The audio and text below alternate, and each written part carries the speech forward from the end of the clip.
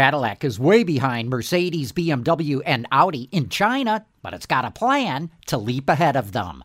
With Automotive Insight, I'm John McElroy. Cadillac sees a huge opportunity in China as it transitions to electric cars, so it's offering some pretty sweet deals if people buy its new electric, the Lyriq.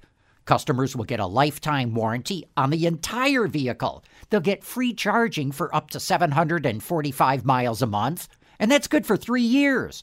Cadillac will also throw in a free home charger, and if customers don't want that, it'll give them another 5,000 miles of free charging for 3 years.